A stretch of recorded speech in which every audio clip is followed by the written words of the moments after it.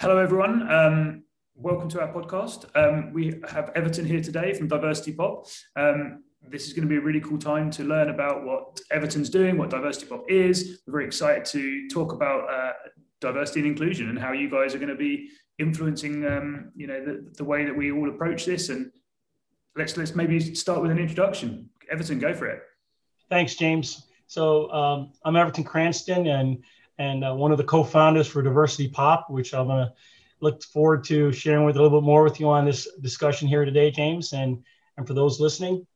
Currently in the capacity to be the Chief Growth Officer for diversitypop. We're a small startup, but I'm looking forward to this discussion. So in a nutshell, diversitypop is a new model for diversity training. We look at it in a very simplistic way as diversity fitness for every day. It's offered in a profile-free way, personalized to an organization. It's e-learning, and basically it's an e-learning platform on mobile device. And it's also a communication vehicle within this mobile device, but it's designed to give you intermittent training that integrates this kind of diversity training on the fly. That's what it is in a very simple situation. It's such an innovative approach, which is what captivated me about kind of what you guys are doing. Like, why did you come up with the idea? So the idea came up. It was really a brainchild of 12 co-founders, former classmates and former veterans, military veterans. We came up with the idea last summer in the wake of all the chaos and the world was watching happening in the U.S. with all the riots and the unfortunate situations there. But for me, it wasn't just that. It was an opportunity to be part of the solution. And we built this platform with some ingenuity and some skill sets that we've gathered over the last couple of years of our corporate lives. And we think we have a great model that's going to be a disruptor to this area of diversity, equity, inclusion training. And who's going to use it? Like, how does it actually work in practice? So in practice, as I said, it's a mobile app, only designed for mobile platforms in its current state. We feel this is where the future is.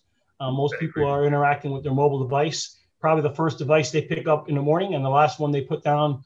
Sadly, that's very true for me, yep. And throughout the day, you're probably picking up this device probably every 2 to 3 minutes. It's just the nature of the current environment. And the future, we know, is going mobile. And we are taking advantage of mobility and ubiquity of this platform. So we built a model, a platform on diversity, equity, inclusion, where we've kind of brought all of it in a very simple way. If you want to use a Netflix analogy, we made it Netflix on diversity, equity, inclusion training. And we made it entertaining, we made it enriching, and we made it inviting for people to come in. On average, we're seeing people spend anywhere to 4 to 5 minutes a day on something that's so important these days. Which is to learn and expand their mind in a very anonymized way of learning. So it's not asking for your personal information when you download the app. It just dives. You just jump right into the pool and you expand your curiosity. Yeah, I think what's really important for the audience to understand is that this is something companies can purchase for their staff to use that gives data to the company and yet educates the staff at the same time, right? I mean, there's two benefits to this. There's the user and then the corporate, the benefits they get in terms of being able to influence their culture in ways that they wouldn't be able to do, right? This is bringing a data solution to a problem that's never had a data or a technology solution approach to it before. Absolutely. And I'm glad you mentioned the word data, because we know we're a data-driven world, James. Everyone wants the data. The numbers speak, right? So the app is not only there's analytics in the app, because you can track how much on your own, and each individual person can see how much time they're spending on learning within the app. So there's analytics in the app. So we have analytics that the individual user will see, not only he or she's time spent, but they can see how much time the overall organization, they're part of an organization, how much time the overall organization is spending, and so they can baseline their own time, efforts, and learnings. And then we've gamified the app itself. I don't want to leave this part out, because we know people need some motivation, some dopamine effect to come back in. So we've kind of added what we call a pop score, where you can kind of see how much you know and how little you don't know on this important topic. So again, the analytics organization, from an administrative standpoint, you can see how much time your organization is spending on this topic. And it moves away for the one-off training that you might have done throughout the year. And now you're seeing your organization spending a lot more time in an area that's so important.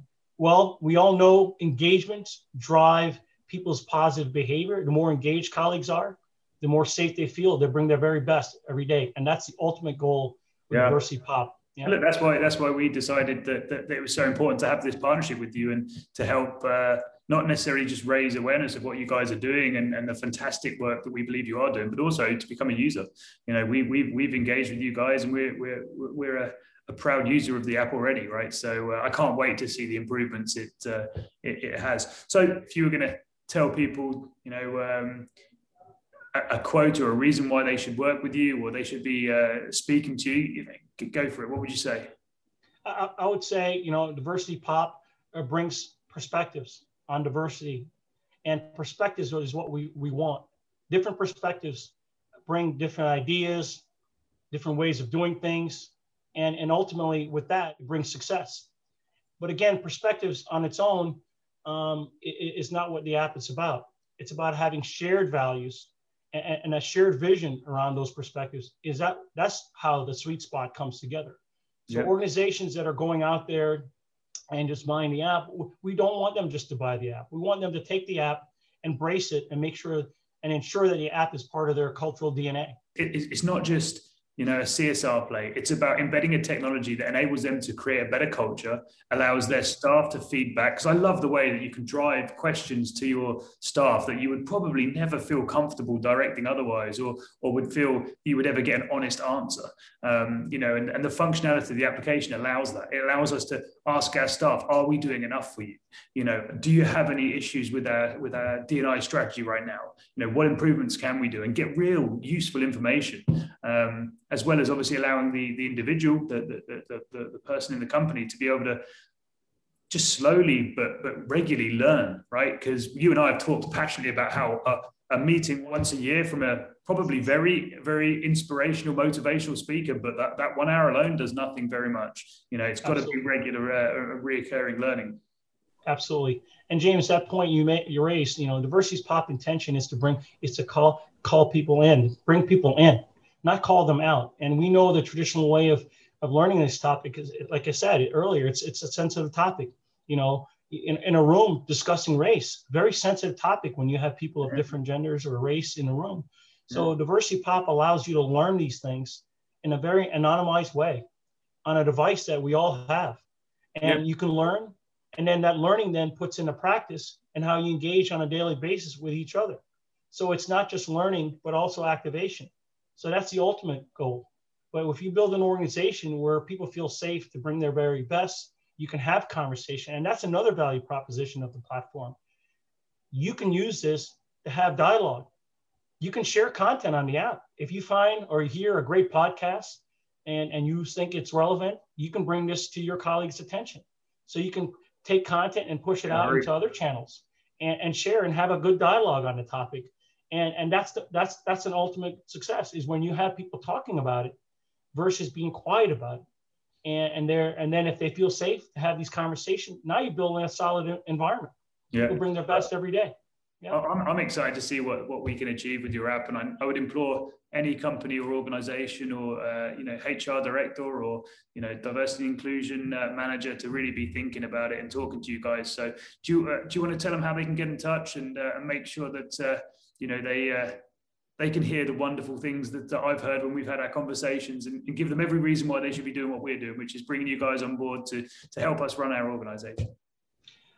Absolutely, James. And first of all, thank you for joining us in this mission. You know, we're a startup, but small is where it starts, right? And you saw our value proposition right away, and you were intentional in your decision to partner with us. It was, which thank you, because your organization will indeed benefit from this platform without question. So for organizations looking to partner with us, please reach out to diversitypop.com. And you can find out more information there. And, you know, send us a registration on a note. There's obviously a place for you to fill in some information. You're looking for more information on us. Again, thank you, James, for this opportunity to be a partner and also seeing value in our efforts. Well, thank you. It's us who should be saying thank you. But I would like to just finish by suggesting, everybody and anyone who wants to approach innovative ways of tackling diversity and inclusion need to be looking at things like this, right? They need to be thinking differently. And I don't doubt for a second that if they start speaking to you and learning about what the application can do, they'll be as riveted as we were, and they'll want to bring it on board too, because it's an inexpensive way of approaching a very potentially expensive problem, right? Which is getting diversity and inclusion wrong. So thank you for doing this, and we can't wait to continue our partnership. Thank you so much, James, and thank you for being, like I said, intentional.